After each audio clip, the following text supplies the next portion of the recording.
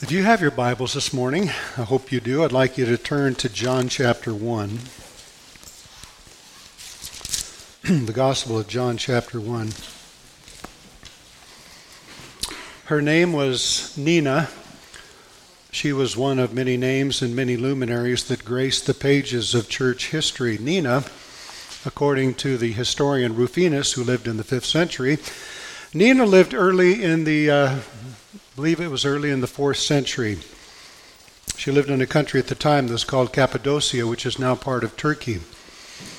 And according to church history, as a young woman, probably a teenager, she was taken as a slave, taken to a country at that time called Iberia, which is now called Georgia.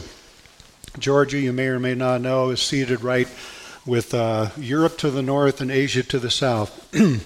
On the east side of the Black Sea. Anyway, this young girl was taken as a slave to Iberia during the reign of a man named Mirian III, king of Iberia. She apparently impressed people with her faith. She was a devout Christian, and her godliness and her faith impressed people even though she was a slave. To the point that at some point in time a mother that had a baby that was very, very sick, brought this baby to Nina and said, "Would you pray for my baby? Maybe your God will heal this baby." And so Nina took this baby, wrapped it in her cloak and prayed for it. And lo and behold, the baby revived, was healed. The word got around about that. In fact, word made it all the way up to the queen of Iberia, whose name was Nana, who was suffering from some chronic illness. She thought she'd look up this slave girl, and she did. And she asked Nina, "Would you pray to your God for me?" And Nina prayed for this queen, and this queen recovered. She was cured. Pretty amazing. Now, the queen's husband, Miriam, was impressed, but didn't want anything to do with this. It's kind of like a lot of guys, well, that's your religion, you can have it, your new faith, because this queen was quite excited about her new faith in Jesus Christ. But the king at that time rejected it. However, sometime later, he was on a hunting trip, and a heavy mist came in, according to some historians. Another historian said it grew suddenly very dark, and he lost his way. Now, the fascinating thing is, according to historians and scientists, there was a solar eclipse back about 324, 327 AD, just about this time. There was an actual solar eclipse, and maybe that's what happened. We don't know. Whatever the case was, he was lost. He was trapped, as it were, in this dark mist out hunting, lost his way, and he called out to the God of his wife. He said, "Maybe this God will help me." And he vowed that he would put his trust, his faith in this God, if this God would get him out of this situation. And lo and behold, the mist darkness cleared. He made his way home. Now the king and queen are both excited believers in Jesus Christ. They didn't know much. They took the slave girl and she began instructing them in the ways of the Lord about Jesus Christ. They began to tell their countrymen about it. In fact, the king actually sent word to Constantine, the ruler of the Roman Empire, to please send us bishops and priests to bring this new religion, this faith in Jesus Christ to our country. And that's the way that Christianity came to Iberia by the 3rd century and has remained so. All because of a little slave girl. Kind of a lonely voice in the wilderness, so to speak, in a spiritual wilderness. She was faithful and became a voice to those people. And let me ask you this morning, how's your voice this morning? Well, let's look at John chapter 1, and we'll see about another voice. I'm going to begin reading in verse 19. And if you'd like to stand with me in honor of the reading with the Word of God, let's stand together. I'll be reading from verse 19 down to verse 28. The testimony of John the Baptist. "And this is the testimony of John when the Jews sent priests and Levites from Jerusalem to ask him, 'Who are you?' He confessed and did not deny, but confessed, 'I am not the Christ.'" That's the Greek Christos, Messiah. "And they asked him, 'What then? Are you Elijah?' He said, 'I'm not.' 'Are you the prophet?' And he answered, 'No.' So they said to him, 'Who are you? We need to give an answer to those who sent us. What do you say about yourself?' He said, I am the voice of one crying out in the wilderness. Make straight the way of the Lord, as the prophet Isaiah said. Now they had been sent from the Pharisees. They asked him then, why are you baptizing if you are neither the Christ nor Elijah nor the prophet? John answered, I baptize with water, but among you stands one you do not know, even he who comes after me, the strap of whose sandals I am not worthy to untie. These things took place in Bethany across the Jordan, where John was baptizing. Let's go to the Lord in prayer. Our Heavenly Father, you are truly great. In fact, your greatness no one can even begin to fathom. You own the day and the night. You rule over all things. You know the end from the beginning, and yourself are without beginning and without an end. Father, we thank you that you have loved us, such a phenomenal thing, because you've said that we are but dust and we return to dust.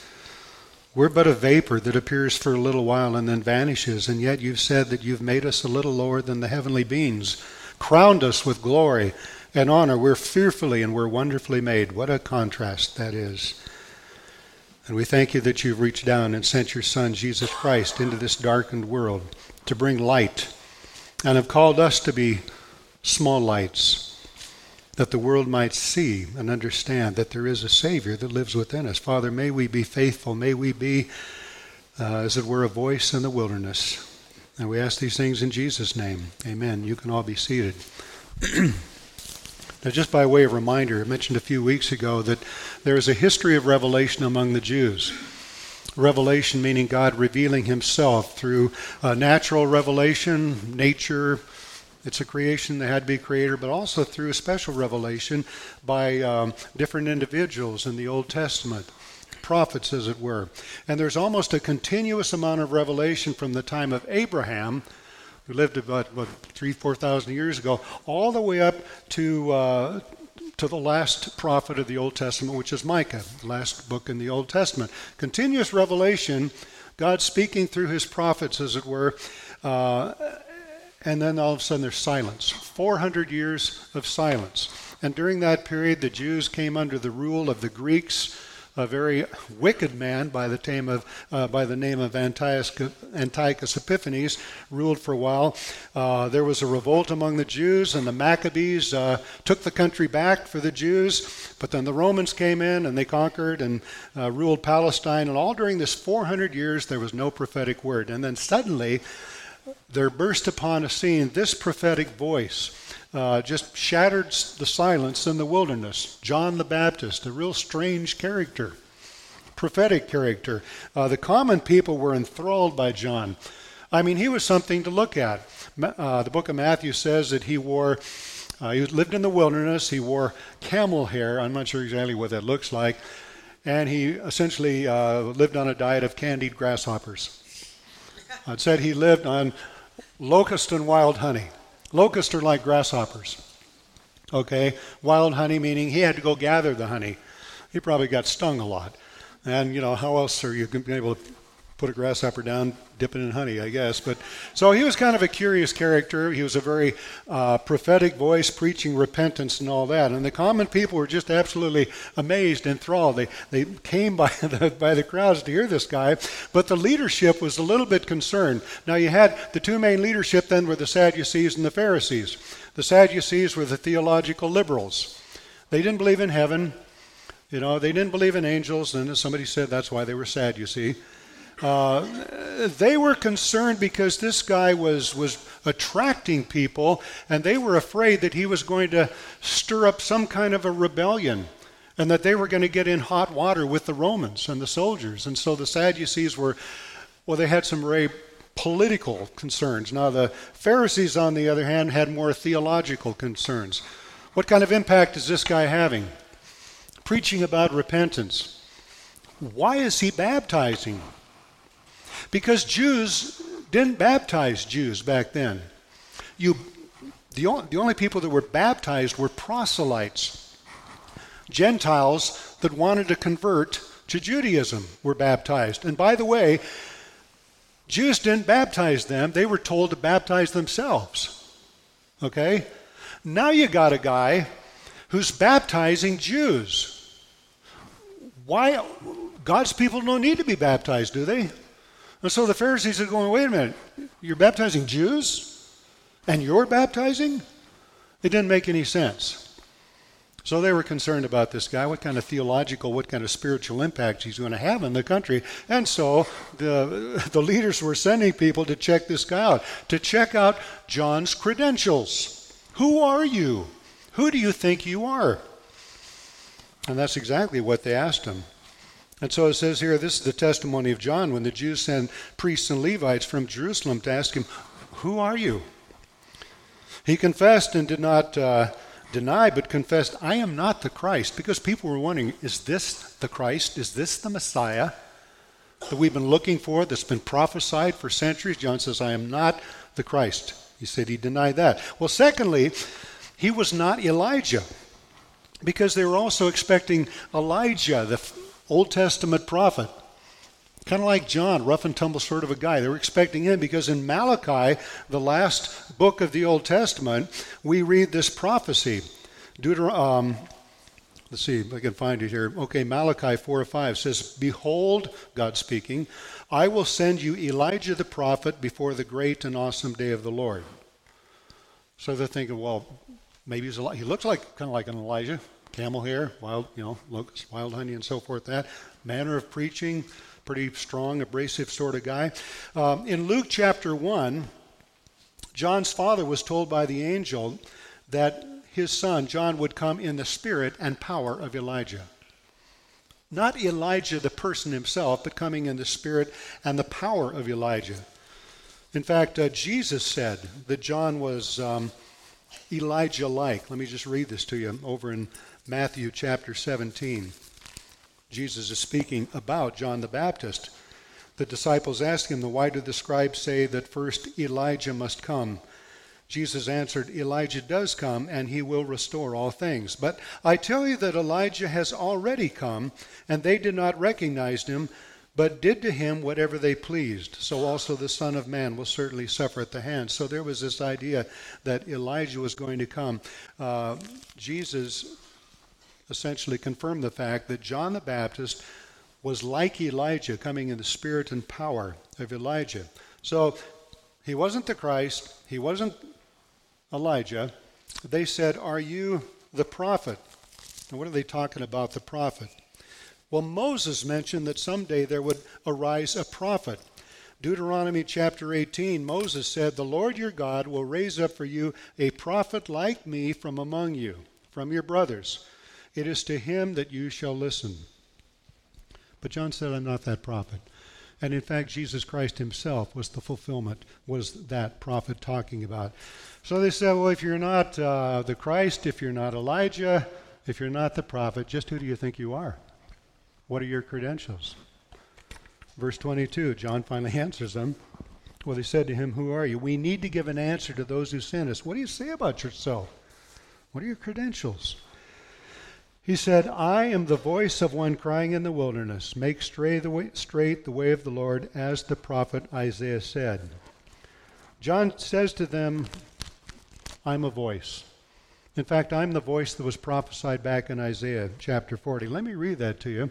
Isaiah, written, 700 years before this. In Isaiah chapter 40, it says, a voice cries, in the wilderness, prepare the way of the Lord. Make straight in the desert a highway for our God. Every valley shall be lifted up, and every mountain and hill be made low. The uneven ground shall become level, and the rough places a plain. And the glory of the Lord shall be revealed. Back in the old days, in ancient Eastern roads were pretty pathetic. They were just tracks. But whenever a king was about to visit a province, whenever a conqueror was going to be going through one of his domains, ahead of him the road would be smoothed out and level to make way for the king, to make way for the conqueror. This is what Isaiah is talking about. And this is what John says, I'm a voice. I'm the guy that's leveling out the road. Don't look at me. King's coming. And who's the king? The king was the Messiah. The king was Jesus. John realized that his purpose was not to promote himself, but to prepare the way of the guy that was coming after him. Okay? And that was going to be obviously the Lord Jesus Christ. John knew who he was. He knew why he had come, and he was saying, in effect, look, I'm just a voice. Get ready for the King. Look to him. Now, let me ask you this morning, just who do you think you are? Just who do you think you are? Because how you see yourself, how we see ourselves has eternal consequences, has eternal implications. And what do I mean by that? Well, you think of what the world puts value on. See, the world around us wants to look at our credentials when they meet us. Just who do you think you are? And what does the world put a premium on? Well, education, right? Degrees, success, wealth, prosperity, fame.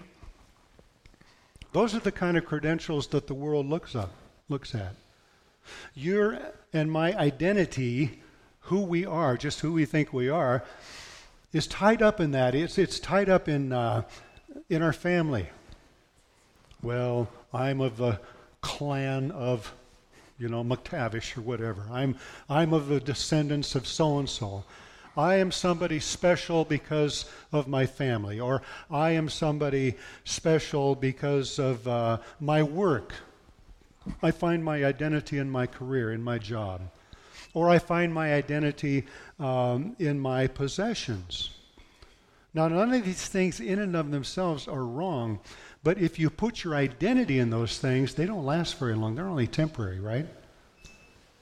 It's only temporal stuff that the world looks at, not stuff that's lasting. Now, some of you may remember, if you're old enough, this commercial. It was a beer commercial on television.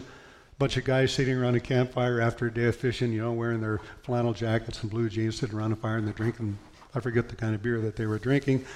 But they'd been fishing that day, and they're probably eating their fish and drinking their beer. And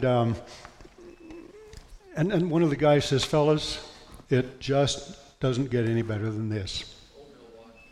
Thank you. I knew there was going to be somebody in here that knew what kind of beer it was.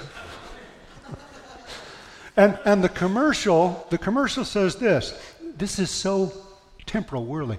You only go around once, so grab for all the gusto. What's it saying? You only live once, so make the most of it, right? And I remember hearing a lecture or a sermon by a guy named Mark Coppinger, who was president of Mid-America Baptist Seminary. He said, to the spiritually lost, it's true. It probably never gets any better than beer and fish. Temporal stuff doesn't last. But think about that. Just who do you think you are? Because the real answer to that question doesn't depend on your profession or your family background or some kind of status, but it really depends on how you and I see ourselves in kind of the bigger scheme of things, the universe. The kind of questions that are answered with, who am I? Why am I here? Where am I going? John knew those things. Who am I? Why am I here? Where am I going? Those are the questions that really make a difference. And I was thinking about that because I mentioned before that there are three major worldviews. There is pantheism, pan meaning all, theism meaning God, all is one.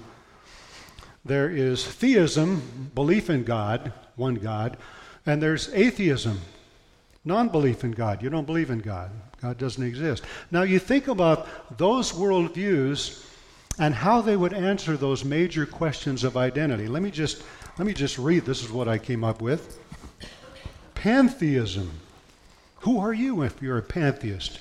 If you bought into Eastern religions?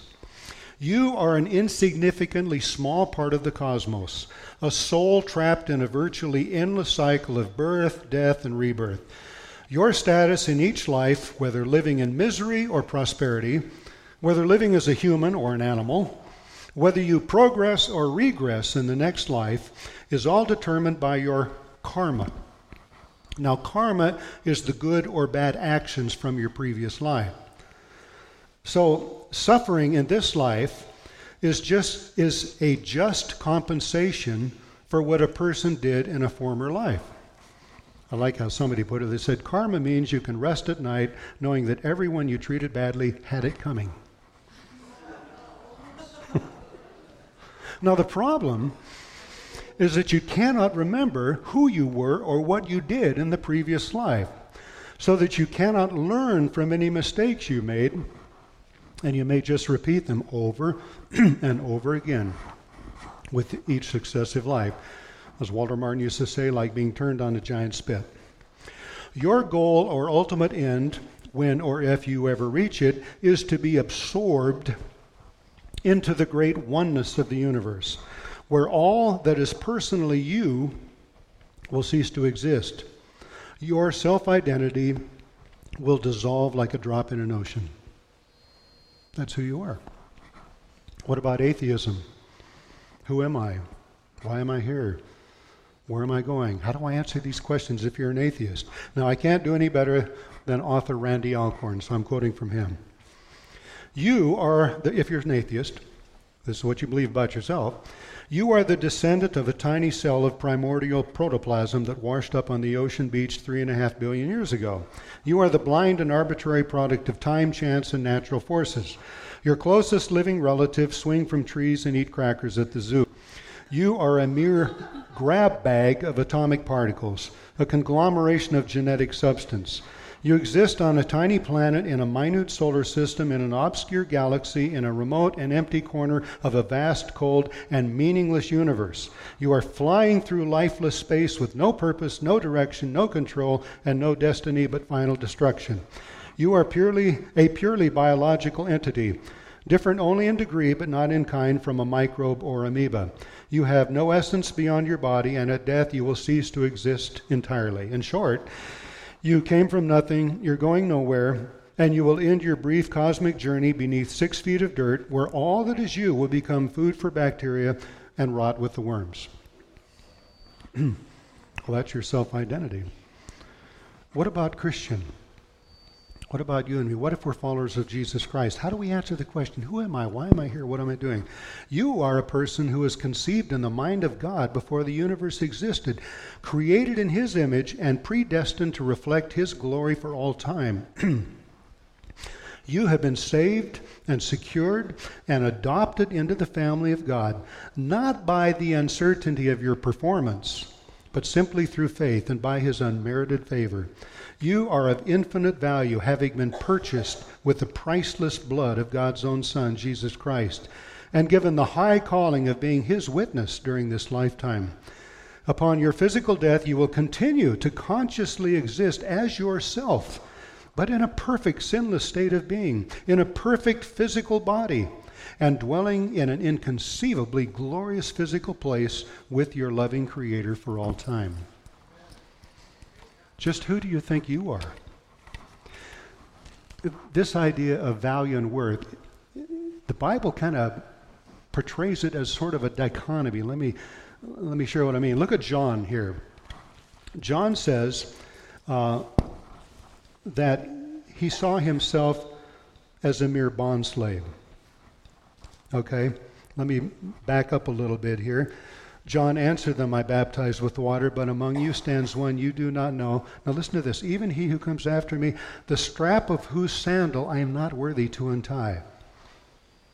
You see, back in those days, if you were a disciple of a rabbi, like Jesus or somebody, if you were a disciple, you were a gopher. Go for this, go for that.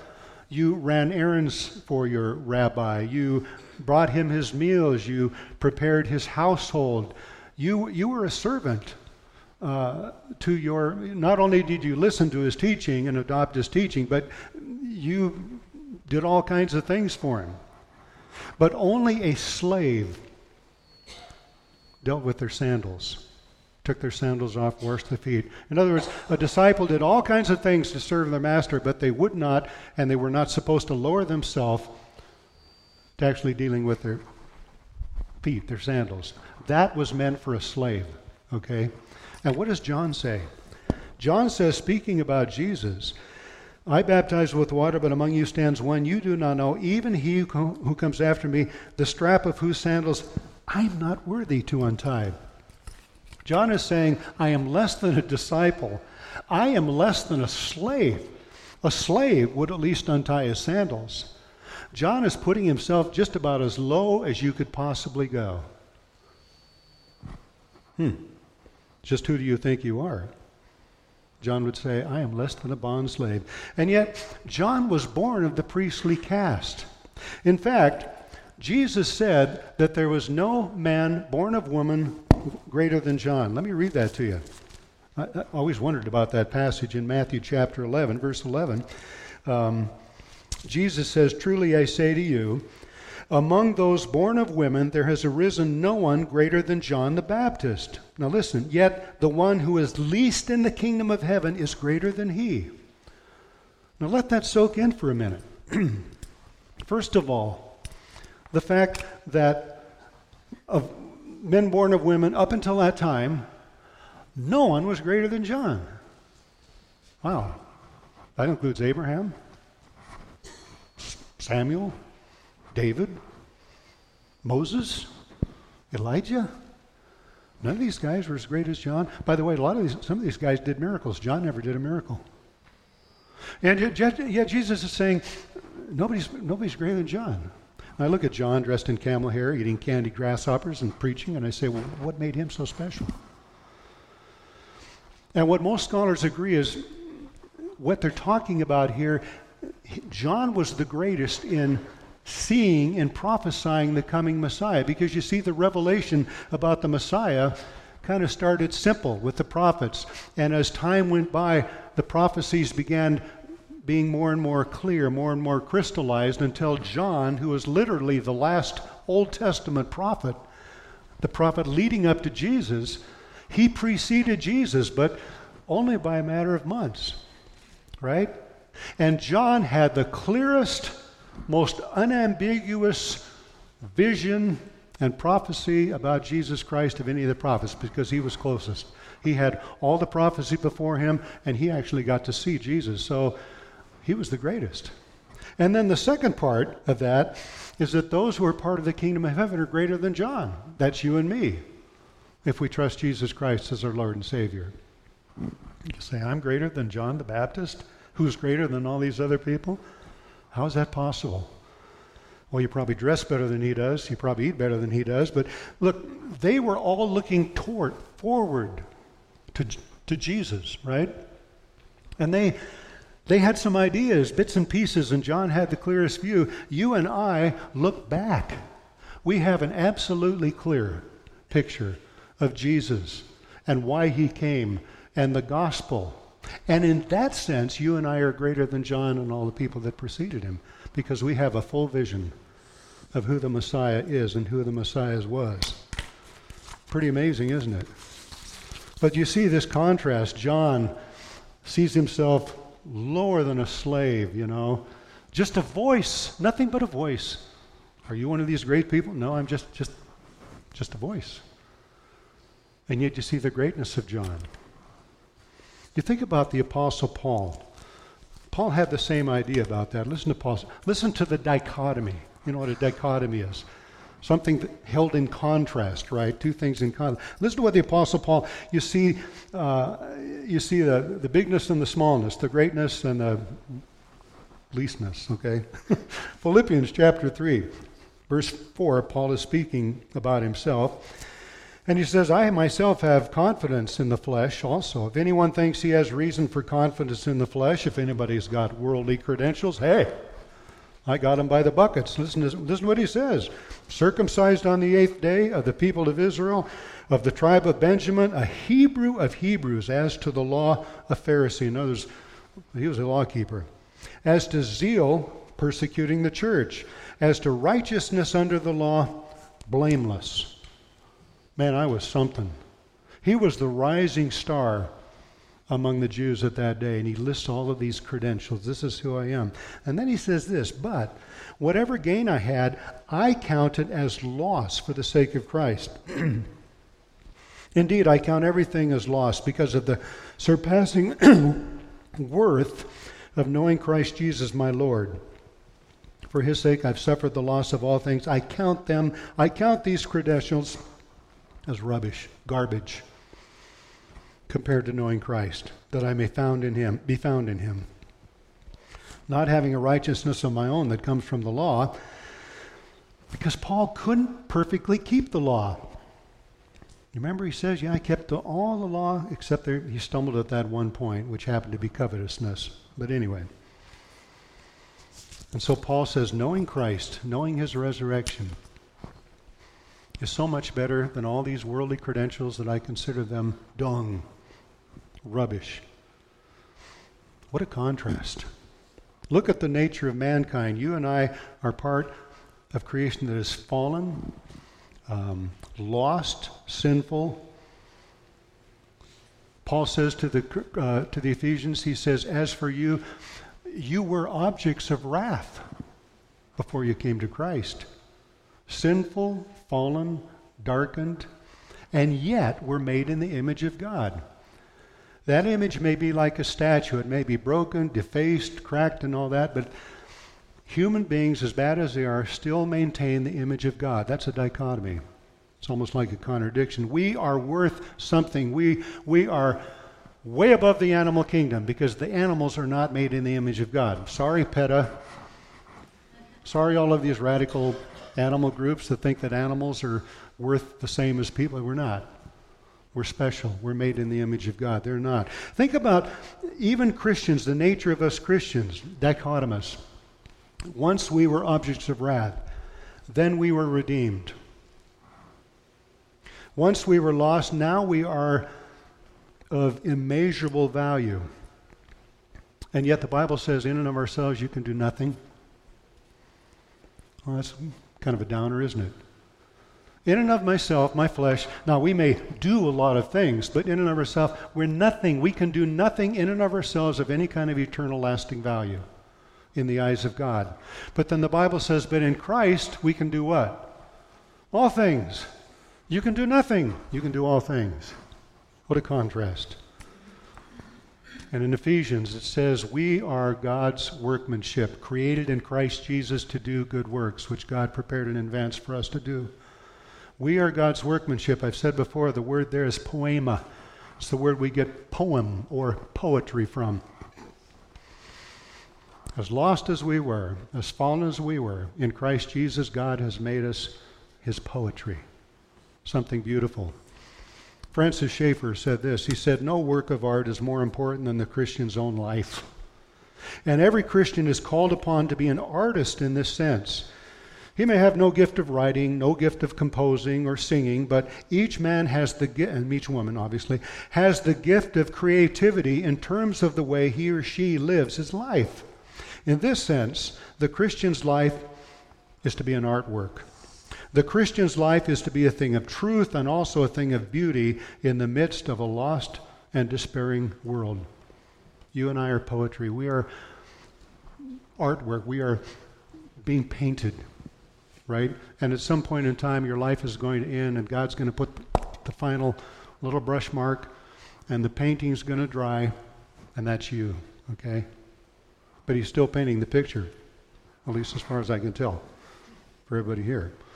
So, what about our credentials, our identity?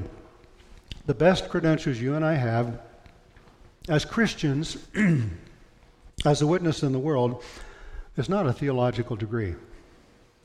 You don't need that kind of credential. In fact, when I was in college, and I was in a fraternity house of about 65 guys, and there were probably 5 guys in that fraternity house that were genuine Christians. They made an impact on me. They made an indelible impression on me. I used to argue with them. I used to belittle them. And they didn't have the kind of answers to the questions I asked them, but there was something genuinely different about their life. And I looked at their life and I saw the kind of struggles that they were going through, that other guys went through, and how they handled themselves. Didn't matter to me that they didn't have a theological degree. They were a voice in that fraternity house. Do you realize that 75% of people that come to faith in Christ come to faith through friends? Not pastors, not theologians. 75% come through friends. That means you and I need to be that voice. And John mentioned this last week in terms of our identity. 2 Corinthians chapter 5. This is who you and I really need to see ourselves like. 2 Corinthians chapter 5. Where Paul says, talking about being new creations in Christ, he says, from now on, therefore, we regard no one according to the flesh. Even though we once regarded Christ according to the flesh, we regard him thus no longer. We don't look at people like other people look at people. They're born, they live, they die, and that's it. We don't see people that way anymore. Therefore, if anyone is in Christ, he's a new creation. The old has passed away, behold, the new has come. All this is from God, who through Christ reconciled us to himself and gave us the ministry of reconciliation. That is, in Christ, God was reconciling the world to himself, not counting their trespasses against them, and entrusting to us the message of reconciliation. Did you get that? He's entrusting the message of reconciliation, the gospel, to you and to me. Therefore, we are ambassadors for Christ, God making his appeal through us. We implore you on behalf of Christ, be reconciled to God. Do you see yourself as an ambassador for Jesus Christ? When Paul wrote this, there were two kinds of ambassadors in the Roman kingdom. There were certain countries that Rome had gone in, taken over, conquered, whatever, that were perfectly happy about that. Maybe because they were weak, and now the Romans brought the soldiers in to protect them. Romans made roads, Pax Romana. They brought peace to an area. And some of these countries just thought, well, that's great, right? And if you were an ambassador to those countries, it's a pretty neat deal because they loved you. You were a senatorial ambassador.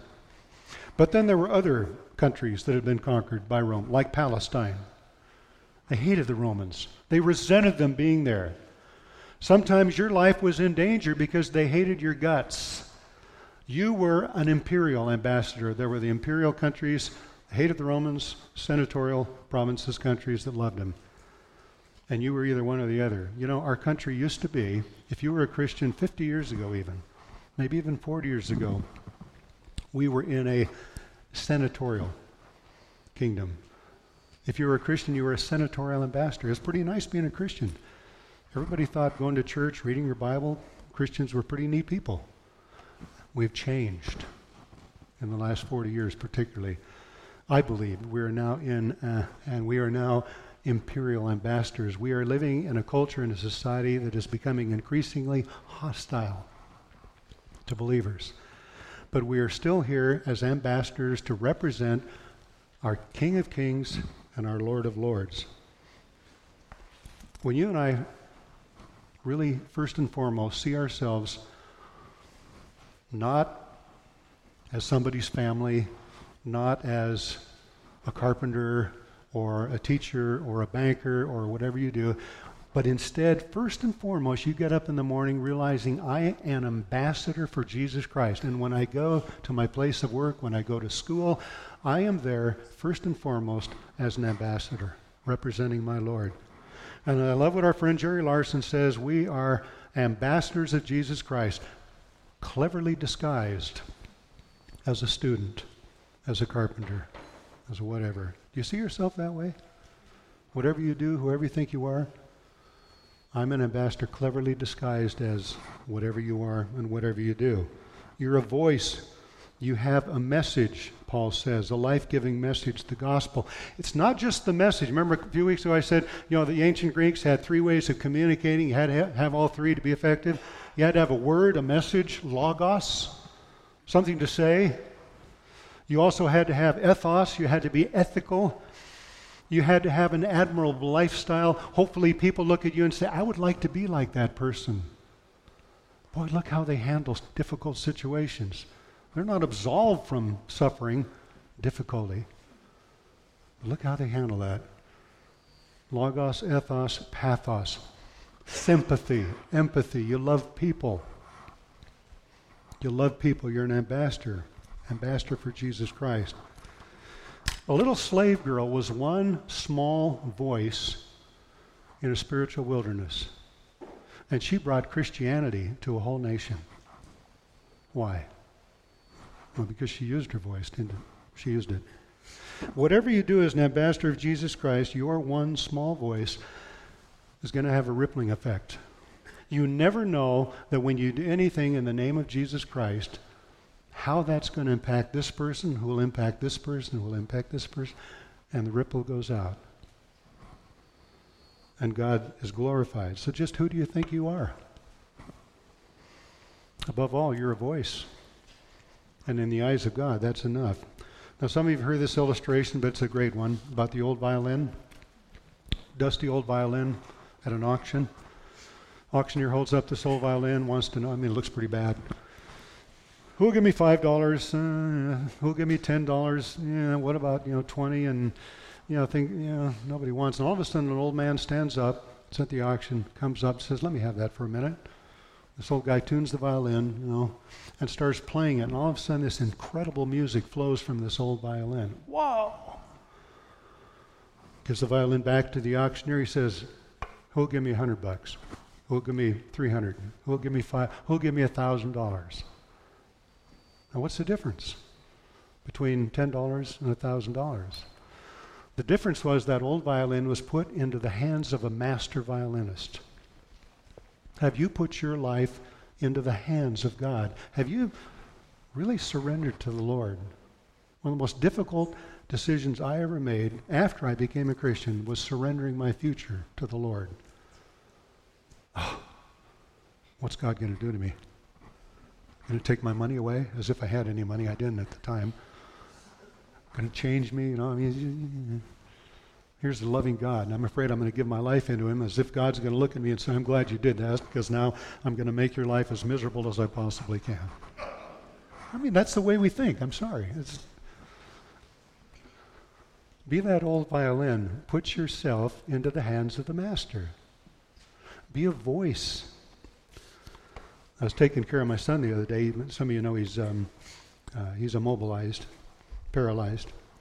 But anyway, the radio's playing contemporary Christian music, which I can only handle for a while. But anyway, but these words caught my attention. It was the group's Casting Crowns, and the song was called Thrive. Listen to this. Just to know you and make you known, we lift your name high. Shine like the sun, make darkness run and hide. We know we were made for so much more than ordinary lives. It's time for us to more than just survive. We were made to thrive. Are you thriving? If you don't feel like you're thriving, put yourself into the hands of the Maker and become another voice. Just a voice. That's all God wants, right? Let's pray.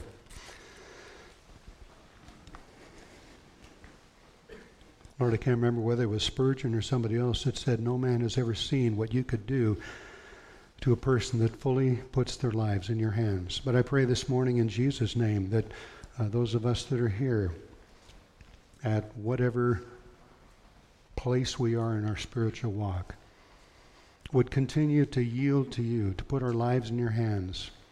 And so, Lord, I just want to pray that prayer. Lord, I give you myself. I trust you with my future.